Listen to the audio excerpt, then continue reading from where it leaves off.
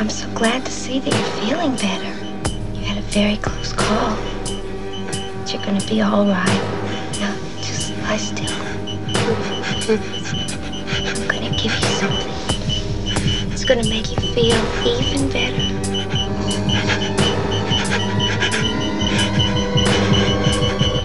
Bearded Dick's Musical Fun Time.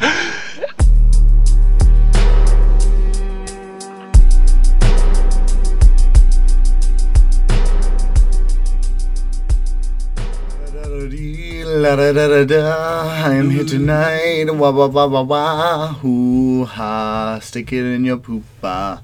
Ooh-ee. Living lots of poopy. Ooh-ee, ooh-ah-ah, ting-tang, walla bing bang. Ooh-ee, ooh-ah-ah, ting-tang, walla bing bang. That song is racist. Is it? Yeah, I'm gonna take off my clothes in front of you. Defrock and recock.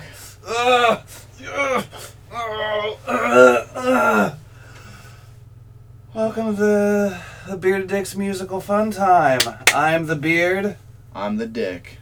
and we're here to give your ear holes some suggestions for things you should do with your time.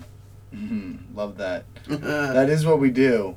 We penetrate your ear holes hard, fast, rubbery, like a snake made out of silicon and saliva. Yeah, a siliciva snake. Yeah.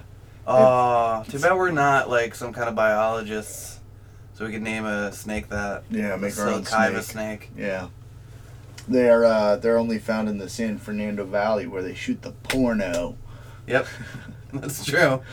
So, as usual, we will start today's episode with the opening of the disco box.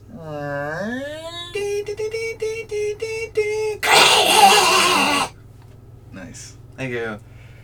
Okay, so it's been a while, like that song. It's been a while. Don't. No? No. Okay. Close that. Close that compartment of the disco box. That's the thing that gets left in Pandora's box. Yeah. But it's not Hope. Yeah, it's not. It's who does that song? Stained? Probably. So, yeah, it's been a while. There's been a lot of new music in my life, and then not actually that much, and mostly just re-listening to the same kinds of stuff for the past 2.5 months. So, when we left off, it was a lot of Linecraft. That continued on, and it led me into other Japanese industrial music, namely Dissecting Table, who's one of the longest running Japanese projects there is. Although that's not even really true. There's a ton of really long running Japanese projects. But he's the longest running industrial one, except for maybe Grimm, who took a huge hiatus, whereas Dissecting Table now releases like 30 things a year. It's insane. That's awesome. No, it's not. It's unfortunately not. But anyway, he was one of the few artists that I never really got into, and I have a split between him and this Portuguese industrial project that's now sadly defunct called Sector 304, and his material was baffling to say the least. I listened to it once when I got it and was just kind of shelved it and like, I don't know what to do with this. And a lot of people were like, oh, it's just a rehash of his old stuff, but I never heard his old stuff, so I didn't really know what to think. And I picked up his seminal, well, okay, I say that all the time. I picked up one of his most famous works called Jigoku, or Jigoku, which means hell in Japanese, and I'm not going to review that in full, but I will recommend it. It's a very interesting mixture of dark ambient sounds with like what sounds like basically PlayStation era sound effects and horror music. Yeah, I was gonna say it sounds like a mix of horror movie music and like video game stuff. Like it's very soundtracky. Yeah, it's weird, and that album has more flow than almost any of his other work, so it is noteworthy in that sense. But I got really into the album and then reevaluated some of this other material I have in my collection. Mostly, I've got compilation tracks he's done after his golden period, which is he got into a lot of digital signal processing oriented noise, harsh noise stuff, and so it's weird and goopy and digital all at the same time, and some of it is really good, and since I don't have a deep attachment to his early period, I was able to enjoy it unfettered by expectations, and it all led me into collecting more of his work, and there was a guy selling basically his collection of all of the Golden Period albums, which was just like year after year from 92 until basically 1999. Dissecting Table released like nothing but just solid ass work, one album after the other, and they were all, he uses a lot of the same kinds of sounds, but as the years went on he got more and more sort of innovative with it. And basically the core of Dissecting Table is this whirlwind percussion sound that you can't really be prepared for. I mean, you've heard some of it now. It's fucking nutty sounding. It's just like this like crazy hyper programmed whirling metal percussion. But then he also does these sort of like heavy metal riffing that some of it's on guitar, some of it's like synth sounding like guitar, and some of it's like really corny the way it's written, but when it bleeds in with the metal whirling and these like very gruff, like indistinguishable or like unintelligible vocals, it all starts to like work together, and then you're like, this is pretty fucking great. He's got a very unique sound palette. The only downside to that is that he relies on the same kinds of things and structures over and over and over again, so it does get a little repetitive. And I picked up 8 CDs all in one go from him, so I've been really inundating myself with his material. And out of those 8 CDs, I want to highlight 2 of them for my Disco Box recommendations that to me are the strongest of what I've heard. And I really like Zigoku, but I probably like these albums better. The first one is Dead Zone, which came out in 1995 on his own UPD organization label, which is Ultimate Psychological Description Organization, is what that stands for. And Dead Zone is interesting in the sense of it's got guests on 2 of the tracks and is a little different than the albums that come before it and come after it. The first song is all vocals, and it starts off as being like very minimalist and then builds and builds and turns into this like just like squalling harsh noise brutality with just his voice, and is fucking sick as somebody who worships like really good vocals. It's a particularly interesting piece, and his vocals sound different than they normally do, so it's an awesome start. And then it goes into the track Slaughter Machine, which has that cyclonic metal whirlwind percussion, but has a lot of like like parts where that's not in it, and it actually flows in and out of the sections really well, and there's like proper lead ups and build-ins to the percussion, and then like it fades out, and it's got these like almost EBM synths that are very late 80s early 90s cheap shitty sounding things with like funky rhythms that if you've ever listened to The Clinic or Frontline Assembly's early stuff or like the modern High Functioning Flesh, they all have this very like step sequenced synth sound that's very cool. It'll go into like sections like that and then back into these harder edge sections, and then the next track, Brainwash, which is like 16 almost 17 minutes long, does a similar kind of thing but has harder parts and even like more spooky ambience, and just it gets like weird. It's really very cool. And then it ends with In My Mind, which is probably my least favorite on the album, just because I don't like sort of the Nightmare Carnival sound that comes in parts of it. But it's only 4 tracks on the album, but like none of them are shorter than 10 minutes. It's 10 minutes, 14 minutes, 16 minutes, 16 minutes. Like this is the long haul, but really, really, really, really good. And if you're into industrial music and you've never heard Dissecting Table or you've never heard these classic albums, like I had gone 10 years into this music or more and never heard it, most of them are available super cheap and they're really good. I can recommend almost anything from 92 to 98. It's all worth checking out. So that's kind of his pre-release / Relapse era, which he only did 2 albums on Relapse's sub-label release, but before he hits that place, like, this is the best album. And then my second recommendation is the second album he did for Release Entertainment / Relapse Records, which is an American label that also brought Merzbow, Masona, and I'm missing another one of the famous Japanese noise legends, but they brought a couple Japanese noise artists like to American audiences by doing huge pressings of now ultra seminal works. And some of them are worshipped just because they were so available. So it was like one of the first Noise albums I ever bought was Merzbow's Venereology, which is one of his most insanely brutal, like ultra just fucking, like outrageously loud. Like the mastering on the CD is like a punch in the face when you turn it on, like even if it's like on mute basically. And maybe it's not his best work ever, but it was my introduction, so it's like I still go back to that as like I want to get brutalized by Merzbow. Like I just put that on and it feels like full gape immediately. And I'm pretty sure Frequency LSD by Misana's on release, but maybe I'm wrong. I think Shock Rock might be on it too. Those are great. Anywho, so his Dissecting Table second album on release was called Life, and it is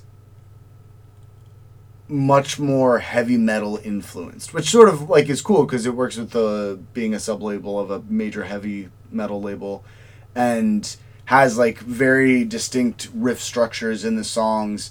Sometimes it reminds me of Godflesh, but it's never nearly as plodding or slow, but it definitely has like these simple riff structures that are like super effective and just like hit your reptilian brain, and I'm just like want to like do bad things and smash things and stuff. And it's not like I definitely Dead Zone is to me I guess like just like the one to go to, but Life is got a lot of like weird samples mixed in, unlike the other stuff before it. There's like women screaming, which is pretty normal, but then there's like the sound of sheep and pigs and other animals that like all get mixed in. And Life is such a non-negative title, and it sort of has this like, you know,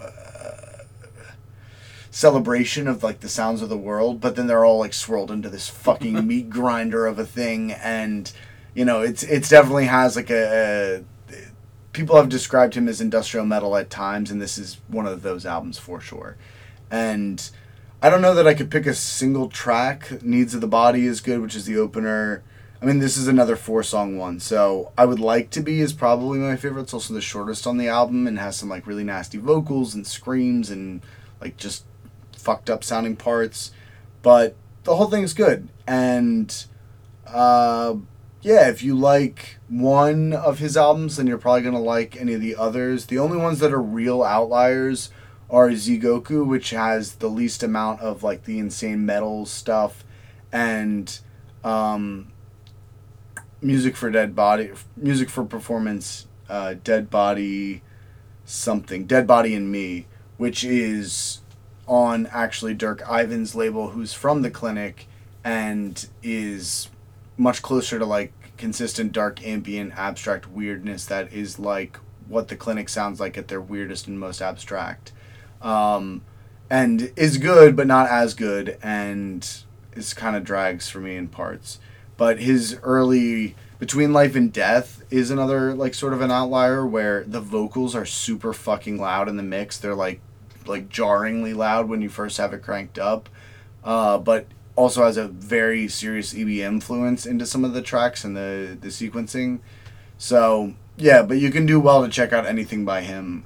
It's definitely been a huge boon to find out like what I've been missing for so long, and has sent me into a sort of little mini spiral that's I haven't had in quite some time. And he has, so basically after like 2000 and I think it was 8, but even really before that, like after like 2004, he started like just releasing anywhere from 5 to 25 things a year, but they'll be like box set CDRs limited to 5 and like all this shit. And then he'll sometimes collect like all the best material from 25 CDs onto one CD at the end of the year, and then those are worth getting. But basically like it seems as if he's just releasing everything that he records. And I know a lot of people that were longtime fans just stopped listening and stopped caring because it's like you can only follow it for so much. And there's some people on the forums that have talked about like they followed him into that for quite a while, and they have some of these like ultra limited box sets, and they're like, yeah, it's cool, but it also like, what the fuck am I doing with my money? And so I haven't really dipped my toe into that too much. I have Non-Euclidean Geometry, which is one of his more well-known later period albums of like digital harsh noise, and I've heard his material. He did 2 different collaborative /split releases with Sector 304. Both of which use one another's source material to make tracks, but the material he does on those definitely pales in comparison to his early period. Also to note, some of the worst, consistently awful artistic design for his sleeves. Like, they're just terrible. The first 3 albums are actually pretty cool, or 4 really. It's Ultimate Psychological Description and Between Life and Death, Zigoku, and Ultimate Psychological Description 2 all have like pretty decent early 90s graphic design, and I actually quite like the Dead Zone. It's a live photo that's like really grainy, but then after that, like everything from the font to the colors to the way everything's like not perfectly centered and tons of spelling errors, it's fucking awful. It's really bad. And the albums he did for Release and Crowd Control and all the rest are these like ultra processed through early Photoshop, like shitty digital manipulation shit that's just like the fucking worst. But for the kind of music that it is, like, it actually matches it pretty well, because it's like pretty ugly, awful, and at times very cheap sounding music, but it's the way it's delivered is so satisfying that it all makes up for it. So awesome. Yeah. So unfortunately, Ben and I haven't been able to listen to a lot of this music together, because normally we get sort of cross enjoyment from things by listening to records while we play video games, and all this shit's on CD, and also Ben got a new receiver that is a fucking nightmare. Yeah.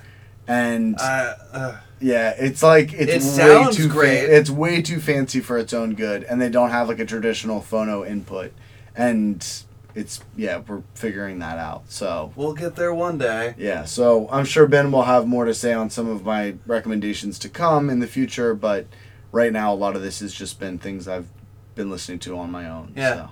So. Dick Fetty got me an Oak album on vinyl. You can't fucking listen to it. For Christmas, and I cannot fucking listen to it. I'm dying inside. Yeah. And it's funny too, because the thing I'm going to recommend would be one of the perfect things to play to it. Is it Bloodborne? No, it's not Bloodborne. It's Hollow Knight. Oh. Bet you saw that coming. Yeah, I didn't think of that. So I know in the past I do like. I got one more. Oh, I'm sorry. We haven't even closed the box yet. Oh, I'm sorry. It's all right. So my last recommendation before we close the box stems from the same circle of shit. So 2 things that sort of brought me here. One is Sector 304. So Sector 304 was this duo from... They were really, I think, a triplet by the end of it. A trio, as you will. And... triplet? Yeah, well, whatever. And anyways, they were this like band that came out of Portugal at a time when... And really, it's continued on. Power electronics and industrial and everything that was happening in noise was all like super rough and super brutal and super lo-fi. Very filth and violence was hitting its stride. And they came out actually a little bit before that, but their debut album, their like proper album, was on Malignant.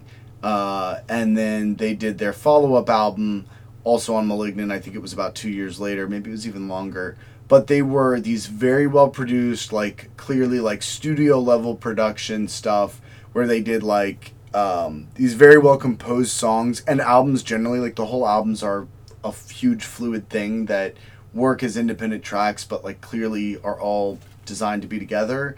And they do the sort of what I think of quintessential industrial music as banging on oil drums, banging on sheets of metal, and using power tools to do it and stuff like that. So you get a lot of these like awesome organic sounds with massive droning type synth things. They do not get afraid of dark ambient soundscapes mixed in with their like more brutal rockin' tracks, and they fucking rule. I have almost everything they've ever done, and they broke up and I completely missed it and was super miffed when I found out, because they were doing something that was very much in line with SPK and Test Department and other quintessential 80s bands, industrial bands, but they also did it with a modern palette, largely, in a way that for me, like, I can really dig on that old school, very rough stuff, but like they had a level of polish that was I really appreciate it. And their second album, Subliminal Actions, I think it's called, is like a fucking masterpiece. Like it's definitely one of the best industrial noise, power electronics, whatever albums of the past decade. Like it's really, really phenomenal. And I have this sick ass box that they did that was essentially their last release. That's a 7-inch. It's actually over there. It's a 7-inch, 3 CDs, one of which is a live, like a big live thing. The other one's this long dark ambient track, and the other one's like sort of a mixture of sound collage, industrial, decay, drone, whatever. An awesome fucking design, and the 7-inch is killer too. So I was obsessing over this shit in November and December, and that got me into Dissecting Table because of their splits with them, or with him rather, and I was begging for something more, and then I remembered that the one guy, Andre Coelho, or Colijo, my apologies if I got that wrong, did a project with a woman post Sector 304 called Beyond Enclosure, and they've only done one album so far. It also came out on Malignant, and it's called Dungeon of Total Void, and it's sort of a classic industrial themed release in the sense of it's all about S&M, rubber, latex, enclosure, restriction, all these types of things that are sort of really good themes for, love that. Yeah, brutal music. And on top of it, you've got a chick involved, so it adds that extra layer of sauciness to it. And there are some easy comparisons to draw to Puce Mary, is the one I think of first of all, and then there's the Maria Magdala, or Magdala maybe it just is, who's a Czech artist, who has a similar kind of aesthetic. A lot of women in noise wind up going into this sort of sexy fetish route as far as appearance or themes. But this is way less sexy than a lot of those projects. I mean, it's all very explicitly sexually oriented in the lyrics and that type of thing, and the imagery on the digipack, but the delivery of it, we were just listening a little bit before we started the episode, is this extremely cold. The vocals, you can barely tell they're a woman's voice. They're delivered in this like monotone fashion that are very affected, and there's this really nice balance between heavy electronic sense of the kind of like, pumping. Like I just think of this sort of vacuum sealing sound of like, somebody in a big tied up square of latex getting all the air sucked out as it like, goes around them. And then on top of that, they have on a couple of the tracks some nice like whistling feedback, and the vocals are never brutally delivered. They're always just this like, total not even leather daddy, but like fetish commander type of dispassionate, like, we're doing this like nasty sex shit and I'm not even emotionally excited about it, like I'm just your tormentor. And it doesn't go into like Clinic of Torture level of like total misery. It is sexier than that. Like it's definitely sexier than that, but it's really tasty. It's just very to the point, on the nose, but at the same time super effective. And I think that the fact that Andre's involved in it sort of, and he's got this long history in industrial music, you can hear the quality of the composition, and like, simplicity can be such a tool, because if you're like using simplicity to highlight well-constructed sounds, then you don't need a bunch of shit. Like, right. It doesn't have to be an overload to be effective. And I think with the theme, it's like the monotony of the sounds and the sort of like, noise generator here, feedback there, bass synth here, and just like, and then monotone vocal delivery. It works over and over and over again for me. And I picked that CD up from Malignant a couple weeks ago or a month ago or whatever it's been, and that's been an easy to listen to highlight in my current listing right now. And it's one of those kinds of things where a lot of power electronics is like, some of it, maybe I'm just getting older or worn out, or I don't drink as much at all. And, I don't have the rage and the hate and whatever, and I just don't have the tolerance for like the level of unpleasantness that some of that shit is. And this is definitely like for me, an easy listening industrial album. Like the none of the sounds or themes or anything are so horrible that I can't listen to it on my way to work or, whatever. So Really digging that. I'll probably have more stuff in line with these kinds of recommendations, I'm going to guess, for our next episode, but... More than likely. 'Cause Yeah. you get into your zones. Yeah, I did think about doing a recommendation for the Clock Tower 4 CD box set I got, video game soundtrack thing, but I can't really honestly recommend it just because it's like 200 plus tracks and half of those are 10-second sound clips from like the games and shit like that. Like the parrot saying "I'll kill you" is like one of the songs. That's awesome. It is and it isn't. Like they don't necessarily make for the most compelling listens. And essentially each CD has like 4 real songs and then the rest of it's just like repeated cues. Yeah, well, and I have a feeling very permutations. soon we're going to have a video game soundtrack coming up in your fun box. Oh yeah, that's true. We'll get to that next Yeah, time. we'll get to that next time. So those are my Disco Box recommendations. You ready to close this box? Let's do this thing. So, As previously mentioned. as previously mentioned, because I think this is the second time I interrupted you before we closed the box, because I'm a jerk face. I know in the past I used to do like a lot more varied things on my Best Buys, but the thing is right now is like I've just been obsessing over video games, and it takes a lot longer to read a book and give you an honest appraisal of that, and I just haven't been reading too many comics recently. Anyway, we're going back into video games. Love that. A game I've been obsessing over, going to bed at night, being like, how am I going to beat this boss? I know I can do it. How am I going to do it? Is Hollow Knight, which, for lack of a better term, is a Metroidvania, but we'll get more into that.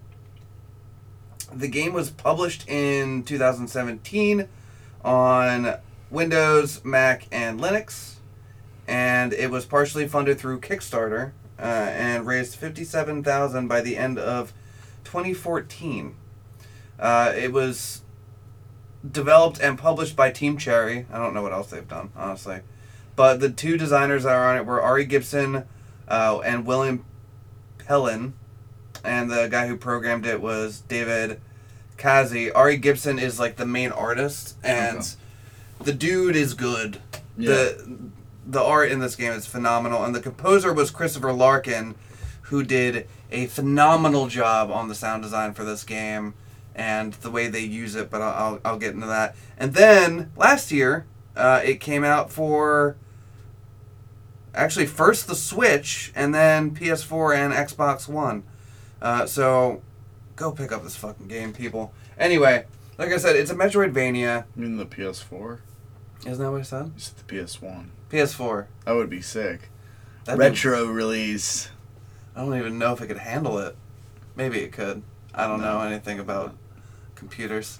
But, yeah, I got this game on my Switch. I'm a sucker for buying any indie game on my Switch, because then I can put it in handheld, and I can take it everywhere I go. It feels sort of wrong getting it for, like, a PS4 or anything. Not because the game doesn't warrant it, but, like, especially with Metroidvanias, I want to, like, if I could, I would have bought that Symphony of the Night collection, the Castlevania collection, for my Switch. Yeah. Just so I could fucking, while I'm lying in bed, just be playing it on my fucking fat, mostly hairless stomach. Like a little newt.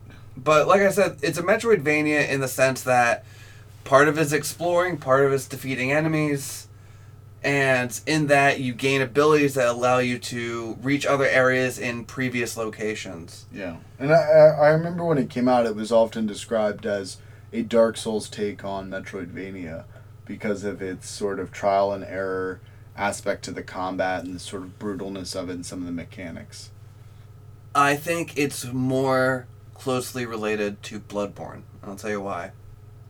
And I'll get into like the art direction and everything, but the gameplay itself, it's more attack oriented. And there is dodging, but it's more aggressive. Yeah. Like you're fighting, so it feels more like Bloodborne to me, and the world itself feels more Bloodborne to me than... Well, Bloodborne had a lot more people to interact with than the Dark Souls games because it was fucking dead for the most part. Exactly. So there's a lot of characters that you meet throughout the game. The boss fights are awesome. You actually beat one of them Yeah. for me, which was an awesome fight.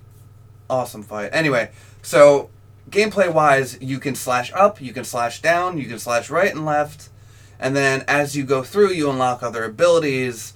I'm not going to go into them because I just want you to play the game and be surprised and explore, but one of them is like you can dash. Yeah.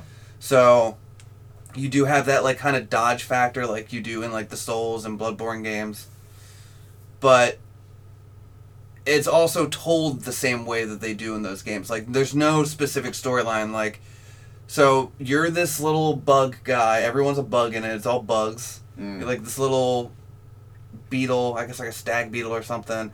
And you drop down into this area and you walk into this place called Dirtmouth, which is like this small town that is over this once great city called Hollownest.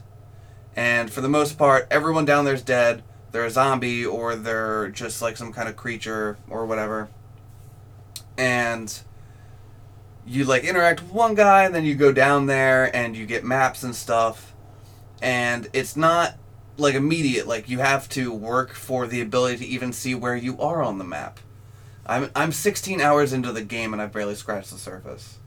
I haven't defeated any of like the quote-unquote major bosses. There is a storyline there, but like in the Souls games, you have to kind of like glean it. So like you'll find like little things that allude to what might have happened to Hollownest and why it's deserted for the most part and how this ultimate civilization fell. You run into other characters down there and they always seem like they're in like this weird dream state when you first run into them. Mm-hmm. Which I have my theories about, but I'm not really going to go into because I want you to gain your own theories from playing the game. Yeah. But it's not cutesy. It's almost like it's cartoony meets. I feel like if you had a hot goth girlfriend that was drawing bug animes, This would be it. this would be it. Yeah.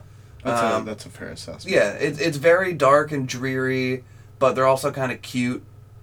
But the gameplay is phenomenal. Like the jumping is very floaty, the movement feels really good, the action on fighting feels good. The sound when you're fighting Yeah. sounds good. The sound design in the game is perfect. Yeah. Because so in each area you have to get a map to be able to look at the area on a map.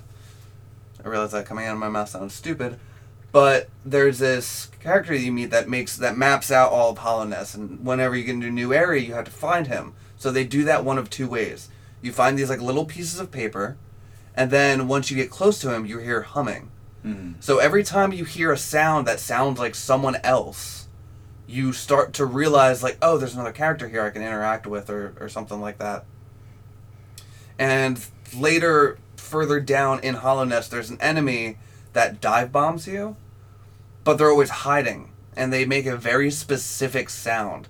So it's both helpful and, like, nerve-wracking. Because you hear this squeaking, you're like, oh, fuck, one of those things there. And it doesn't automatic 2 hits of damage. So if you're already low on health, it could kill you outright, even if you have more than 1 health. You have, like, notches for health, and then you have your, I guess, mana meter, for lack of a better term, which you can use to cast spells or you can use to heal yourself. But while you're healing yourself, you're totally vulnerable, and it takes a little while. So it really builds that tension. Like, you can get away with healing yourself during a boss fight, but you have to be careful. You gotta time it right. Yeah. You're gonna get punished. Mm-hmm. Like, the first, and most of the time, I want to say, just like a Dark Souls or a Bloodborne game, first time you go into a boss battle, you are not going to win. Yeah. And very much like that, you have to go from wherever your save point is. So just like all Metroidvania games, you have these points on the map where you can stop, you save, and if you die, that's where you go back to. Yeah.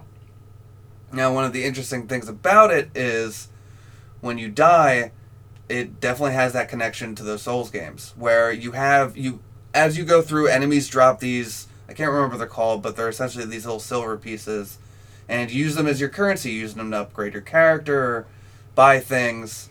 There is a slot system that allows you to, like, have buffs on you, Mm-hmm. and you only have a certain amount of slots, so you like mix and match them. Some will give you like an extra 2 hearts, some will make you a little bit stronger, some will make you shoot these things at you when you get hit.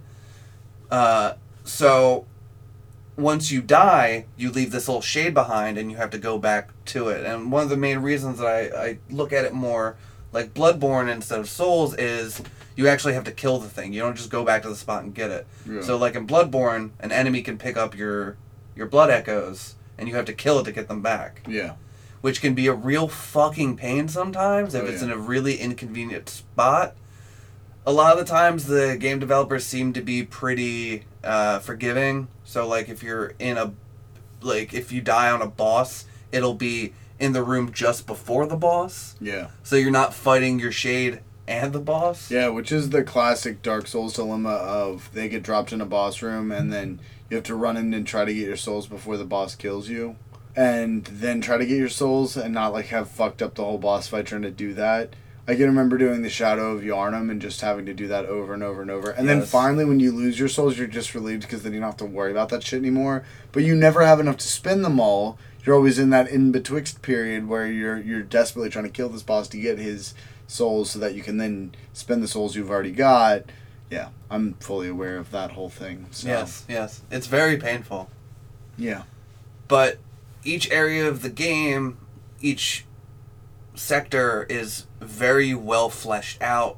The design for each area, like there's one called Green Path that's all floral and leafy, and all of the enemies for that area match that area, so you're not just having the same enemy over and over again in every fucking area. Yeah.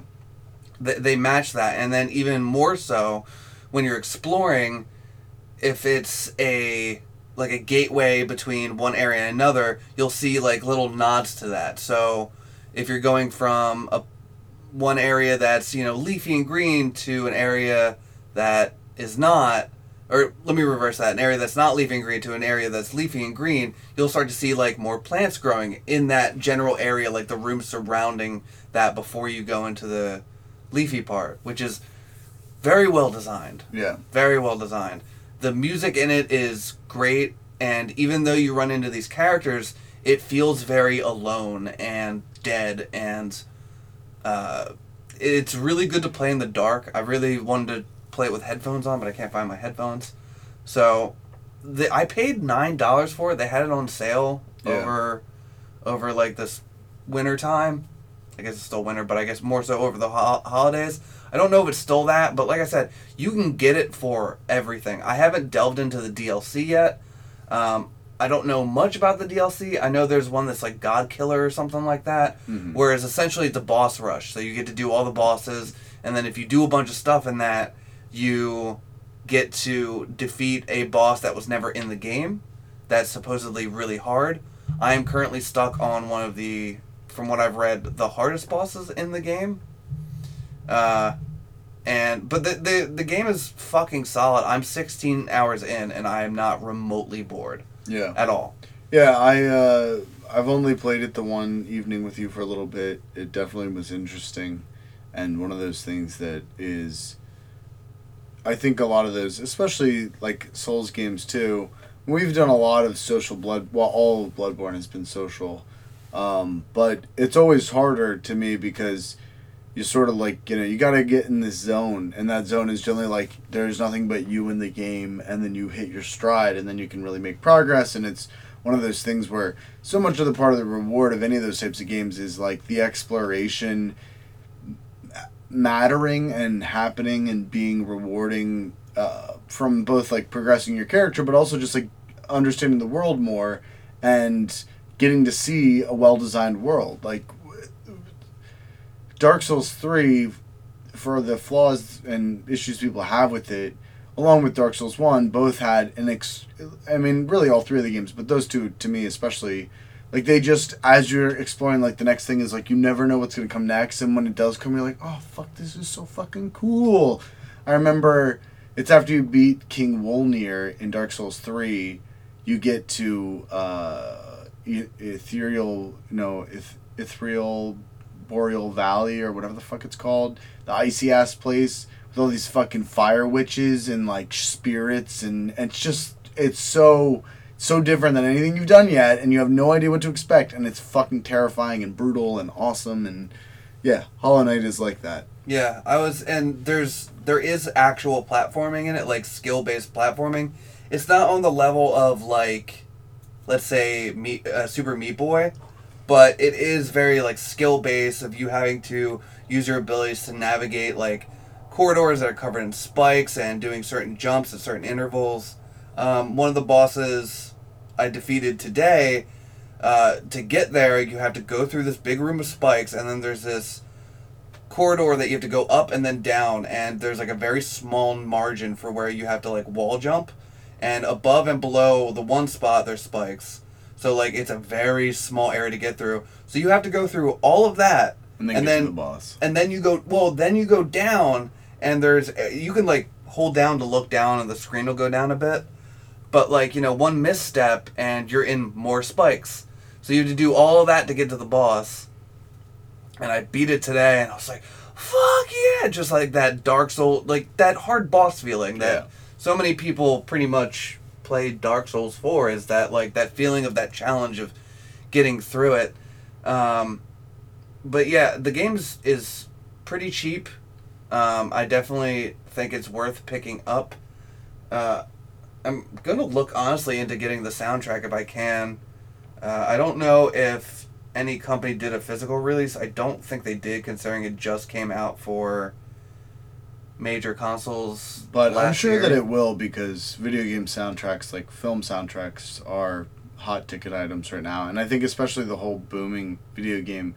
It's so interesting to me because I remember being at PAX the last time I went, and they had just released Hotline Miami 2, and they were selling, it was maybe a double or triple vinyl release, but it was like they're selling it for starting at $65 or $75, and it was in a tri-gatefold, but like, okay, like, you know, I mean, I can buy a ton of records that are as much music that are going to be better than this soundtrack, but like gamers will pay that much. And I think it's in part like the whole nerd culture thing. Like, being a record collecting nerd is its own deal, but you become aware of the market and what those items are worth, and people are generally going to pay a lot less for a lot of stuff. Whereas like nerds are just, they are willing to pay more money for a bunch of bullshit, and so you see these video game soundtracks that are $30 and $45 for an album or a double album, and it's like just to have this music in a physical form, and most of the music, almost all of it, is always stuff that was recorded digitally, produced digitally, like for digital release. So the idea of like spending so much money to then get it on a physical analog format, it's silly in many ways. And granted, I've just spent some money on this, so I kind of know from experience how silly it is, but yeah, it still will probably be worth it. But I mean, it's just interesting. I would always be afraid of the next video game soundtrack that's good, because I feel like they'll give it a physical release and then they'll have some deluxe, outrageously priced version that'll come with a lithograph. Yeah. Well, I was actually what I meant was something that's even more expensive and more ridiculous, albeit if I had the money, I'd collect a bunch of video game bullshit I don't need. There's at least one company I know about, I think they're called Limited Run, and they do physical copies of indie games. So like they'll do like a Switch cartridge or a PS4 disc, an Xbox disc with like box art, whole nine for the game. And I'm not a huge, like, I don't like collecting things digitally if I don't have to. Yeah. So I don't normally buy things off of the PlayStation Network or download them unless it's something I can't get a physical release for. But one last thing on Hollow Knight is the challenge is worth it, and it doesn't feel cheap ever. Yeah. Every time I make a mistake or die, I know it's my fault, and they optimize that very well. So you can get it on literally everything. Check it out. Yeah, as far as I know, all of the bugs that were with it 2 years ago are now completely fixed. As far as I know, I haven't ran into any. Go buy it and listen to Dissecting Table while you play. Don't do that. Enjoy the game free from blemish. It'll drive you insane. I think if you combine those two, you'd literally blow your brains out. So maybe. Yeah. Anyway, well, it's been a pleasure as always. Feel free to rate and review us on iTunes or follow us on Instagram. Don't feel free. Feel obligated. Yeah. Check out our Facebook. Send us nudes. We'll send you nudes. And we'll be back soon. Later, nerds. Later.